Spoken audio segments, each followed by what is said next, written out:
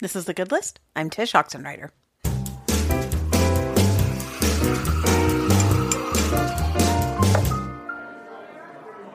This is a work of art, because in this episode, I am sharing with you a recent conversation I had with my friend Mitali Perkins, who writes YA fiction. My oldest daughter, Tatum, absolutely devoured her latest book, Forward Me Back to You. So I was thrilled to catch up with her and, of course, ask her what's on her good list. So we talk about writing, reading, the pursuit of beauty and truth, and the magic of rereading childhood classics, especially when life feels uncertain. A lot of Good List listeners are cut from the same cloth as Mitali, so I think you're really going to like her. So enjoy my recent chat with Mitali Perkins. Mitali, hi. Thank you for being on The Good List. How are you doing? I'm doing so well. Thanks for having me. I'm excited to be here. I am so glad. Okay, so I have to say, first off, are you primarily children's book author or YA author? What do you call yourself? I call myself a writer of books for young people or young at heart. So I'd say about half of my books are aimed towards elementary and younger, and the other half are for middle school and up. Got it. Well, that covers, right, like all of youth. So that's a good way to put young people. But what I was going to say is you are the author of one of my daughter's favorite books of the past couple years. And so it is such an honor to talk to you because I know she's going to be so excited to listen to this particular episode because she loves your writing. Oh. And so just thank you for what you do. And if you can hear that, there is a fighter jet going over our house right now. The joys of podcasting. Anyway, so we'll get to that in a minute. But like what we do on this show, I love talking to people about one little thing in their life right now that is making their life sweeter. And we call it the Good List. So, Mitali, what's one thing in your life right now that's making everything just a little bit better? I am revisiting 7 classic books from my childhood and just reading them deeply in the stressful time and this kind of demoralized age we live in. It's been so wonderful to revisit those books that I loved as a child, and they're really feeding my soul. I'm very much enjoying them. Okay, so this is fantastic. I want to know a little bit more. Why 7? And what do you mean by reading deeply? So whichever way you want to go. Yeah, I reread these books every year, but I'm also in the process of writing a book about those books. The working title right now is Steeped in Stories, and it's a look at revisiting books from our childhood to learn more about virtue, actually, in a demoralized age, how to sort of battle despondency and cynicism and anxiety and all the things that I think, really have been exacerbated in this current climate. But as I said, though, I reread those books every year just for fun. So as I'm reading them now, I'm reading them for not just myself, but for my audience, my future people that I want to convince to read the books with me. Mm-hmm. So it's adding a whole different dimension of reading for oneself and then reading for others as well. So that's what's been new and fresh for me. So are we allowed to ask which 7, or is that supposed to be okay, well, tell us. Yeah. So I'll just name a few of them. There's 7 because I'm focusing on the 7 virtues. So there are 4 cardinal virtues and 3 theological virtues in the church tradition. And so each one I feel really explores deeply one of the particular virtues.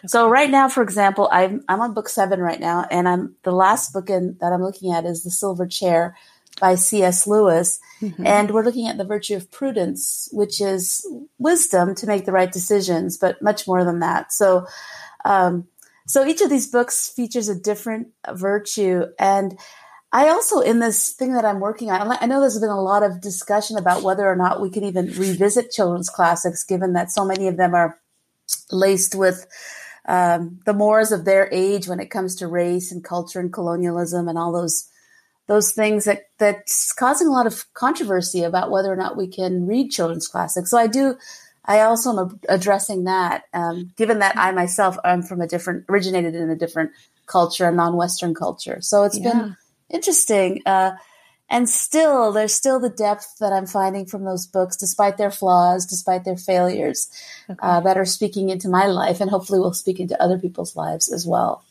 I love that you brought that up because both as a mom and as a teacher of great books, I literally teach a high school English class and we focus on the great books. This is something I wrestle with all the time. And in particular, this school year, 2020, we're focusing on world literature. And it was a challenge to find an assortment of books that were not just from the Western white perspective, yet were steeped in virtue, that were worth a child's imagination, even in a teenager's life.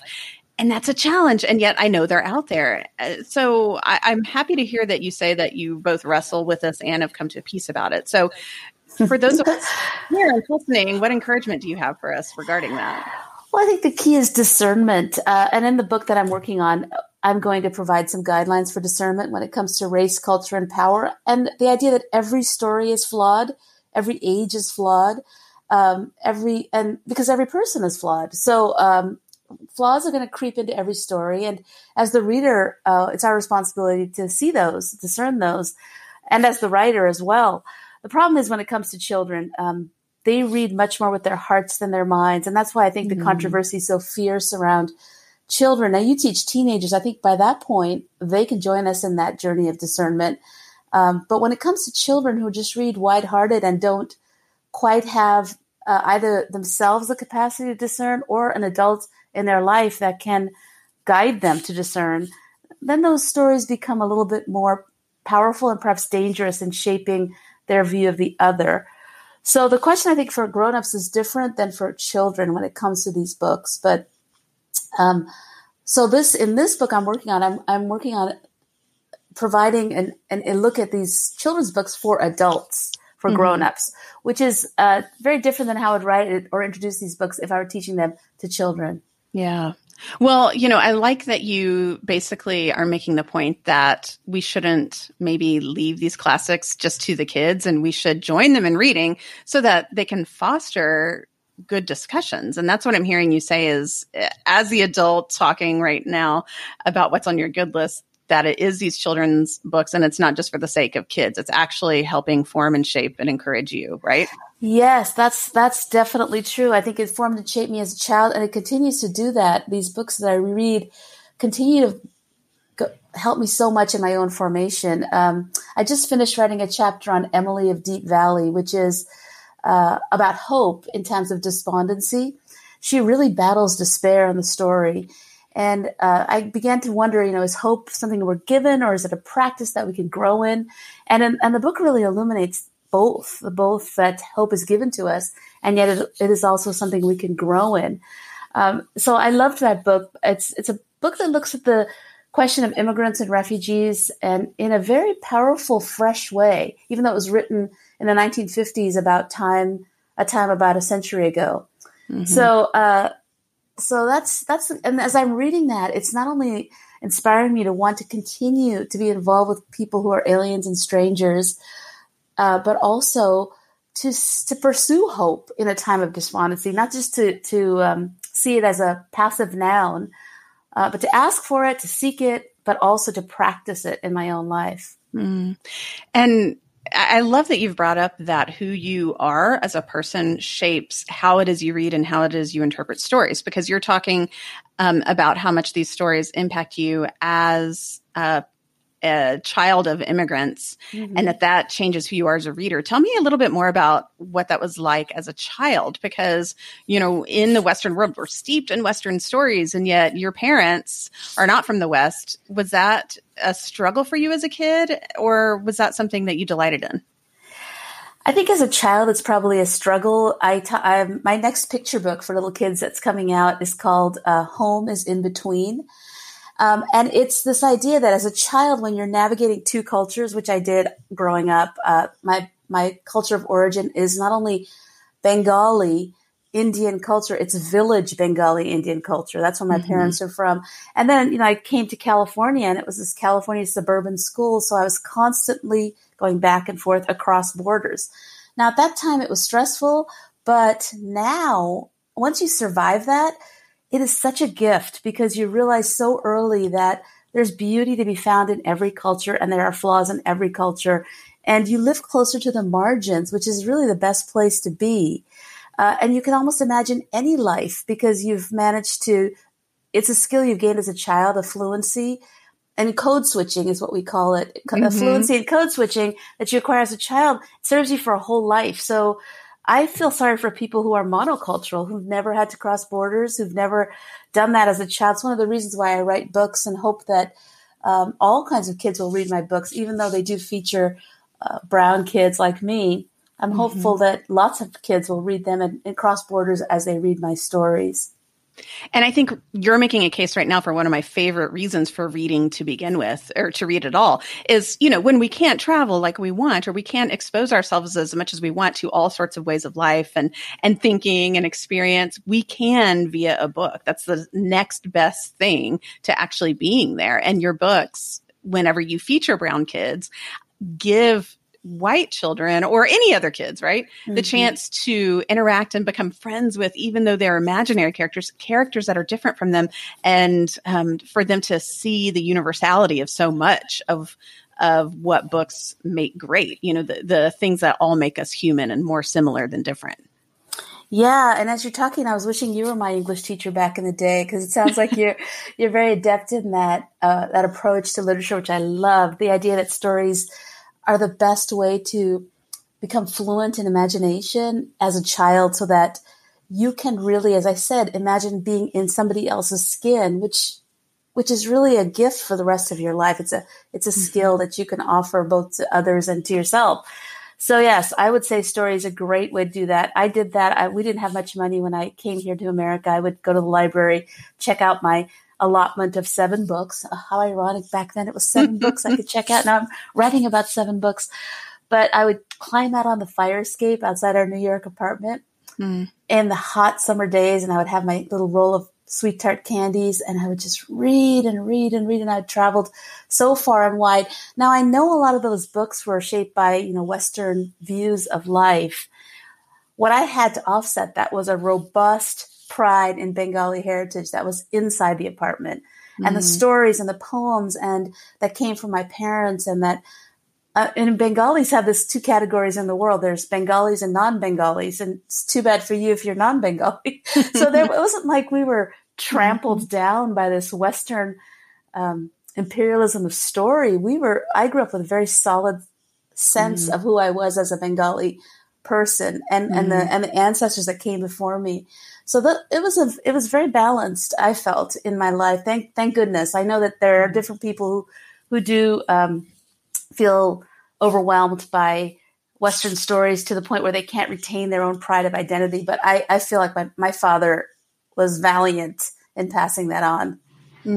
I love that. It sounds like you had, for all intents and purposes, a magical childhood in all the right ways, steeped in both the reality of your human experience and an endless array of stories. And that's how it should be as a child, because stories shape us and as children into the adults we become. So I imagine there are some listeners right now thinking, this is all well and good, but how on earth does she have time to read the same children's stories every year? So tell me a little bit of the practical. Are you just a fast reader, or do you read mostly just these and not new things? Tell me a little more about your reading life. I am a fast reader. I read constantly. So it brings my stress level down. It's it can be an addiction. I remember my mom scolding me, put away that book, put away your storybook and do your homework.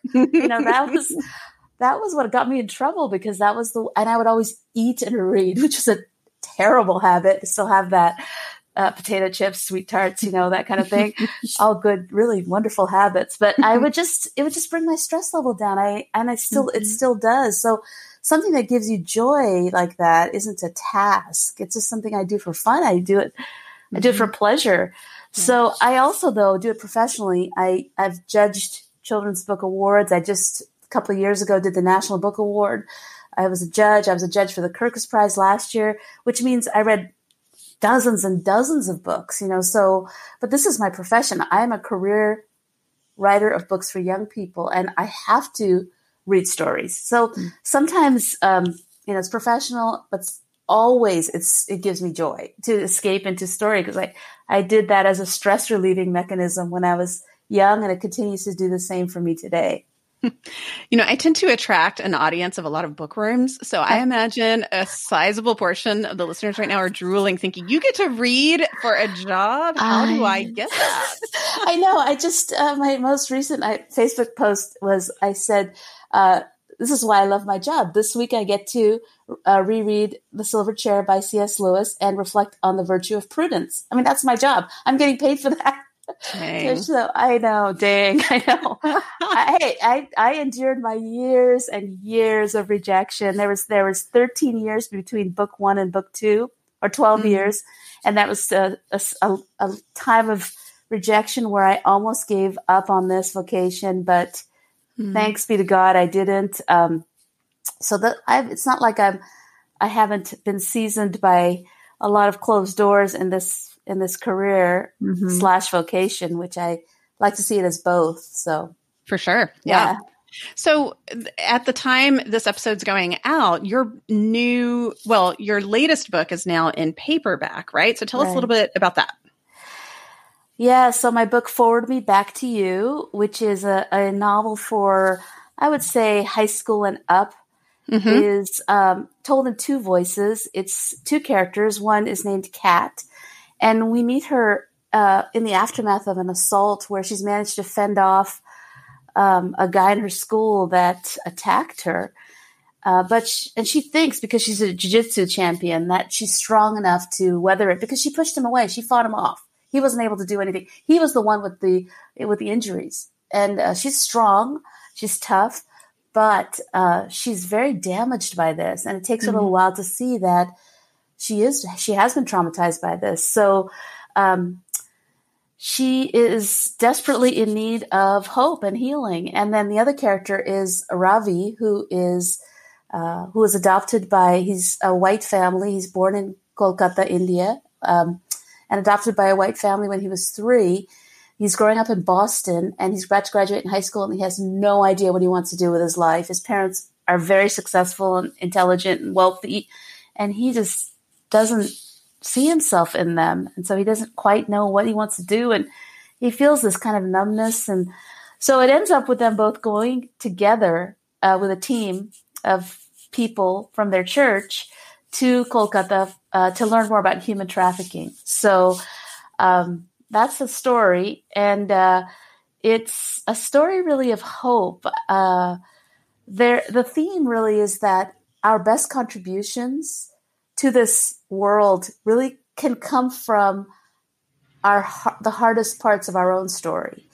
So both Kat and Ravi discover that it's really the title is Forward Me Back to You, because you can't go back in the past to fix pain in the past, but you can go forward in your journey to become a healer yourself. And that's what both of them discover.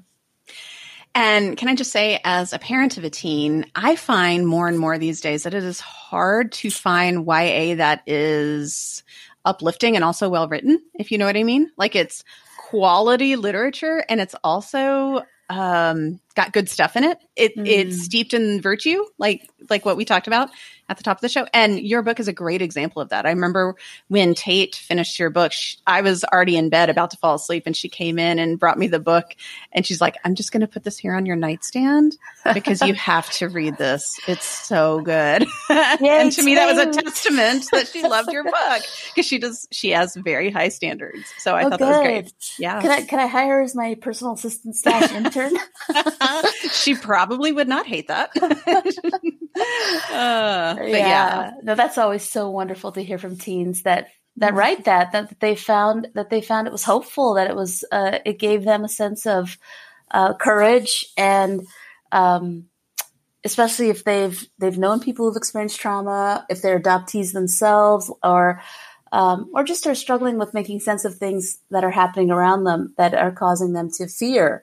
That when they say they've taken hope from something I've written, it's just the best affirmation of it as a vocation. Yeah. Yeah. Well, keep doing your vocation, because we need it. We need it both as readers and as parents and as just people steeped in story. So I'm excited to read this new one that you're working on right now. Any projection as to when it might come out, or is that like just way in the future? No, it's going to come out next year. Okay. I think in the fall. It's from Broadleaf Books. And Yeah, it's due. You've written under deadline, Tish, so it's due the end of this month, and that's why I'm feverishly writing. I'm going to go on retreat to finish up the last threads of it. Yeah, it's a very deep book for me to write because it comes out of that between cultures place I talked about earlier. That's kind of a place of pain for myself in my past, right? So it's a way to process these stories, which some people would say were negative in my life, but to take ownership of them. I did that as a child. I took ownership of the story. I mean, the story belongs to both reader and writer, right? You've seen that in your classes. It's given to the reader, but the reader then takes it and makes the story what the reader wants. So to take that power away from the reader, even as a child reader, I feel is not right. We want to empower those child readers to take charge of the stories and to have dominion over them, right? So that's the goal, and that's where it's written from. I know it's going to be controversial. Well, hopefully people will read it enough to be controversial. Right. But because it does talk about those issues of race, culture, and power in the classics, and I know as well I do that books like Little House on the Prairie and many other books are being discussed with great controversy about whether or not children today can even read them. So that's but it's very tender to me, this book. So I hopefully your readers, my readers and your listeners will enjoy it once it comes out. It sounds totally up our alley, those of us who hang out here. So you sound like the perfect author for it too. So thank you for writing it. Thank you for what it is you do. And thank you for this chat. And I look forward to sharing your work with everybody listening. Thank you so much for having me. I could talk about books, as I know you could, for hours and hours. So sometime we'll have to meet in person and have a good long Indian food lunch and talk. Oh, that is my love language, books and amazing food. So perfect. We will do that. And honestly, I'll just have you on the show again because I always love this sounds kind of, I don't mean it in a sadistic way, but it's a good sign to me when I end conversations wanting more. Like I want it to keep going because that means I'll just have you back and we'll keep talking. So I'd love to have you back again sometime to keep talking books and what's on your good list and all that stuff because, you just sound like a person I would love to hang out with. So let's do it over the podcast. Oh, that's always a great compliment. But your listeners can find me all over the internet. And as you just said, Forward Me Back to You has just been released in paperback. So love to hear if you guys read it, what you think of it. Yeah. We'll put all the links to everything in the show notes so people know where to find you online. I follow you on Twitter. Where you get your books, all that good stuff. So people will find you easily. Great. Well, thanks again so much. Thanks, Mitali. All right. Bye. Bye. A big thanks to Mitali for taking the time to share with us what's on her good list. You can find her latest book, Forward Me Back to You, anywhere you shop for books, and also in the show notes of this episode at number 45. She's also got several other great novels like You Bring the Distant Near, Secret Keeper, Rickshaw Girl, and many others, all of which you can find on her website at MitaliPerkins.com. Then a little reminder that my latest book, Shadow and Light, A Journey into Advent, is officially out in the world. And you can also find that at your favorite bookstore, in the show notes of this episode, or at shadowandlightadvent.com. As a reminder, I'm on Twitter at Tish and every now and then on Instagram at Tish Oxenreider, but I mostly like to connect with you through my free weekly email called 5 Quick Things, which I send out most every Friday morning. So to get it, go to 5quickthings.email and sign up for free, or again, find the link in this episode's show notes, number 45, at thegoodlistshow.com. Music for the show is by Kevin MacLeod, and thanks as always to Caroline Tassell and Kyle Oxenreider for their help, as well as my furry intern, Jenny. I'm Tish Oxenreider, and I'll be back with you soon. Thanks for listening to The Good List.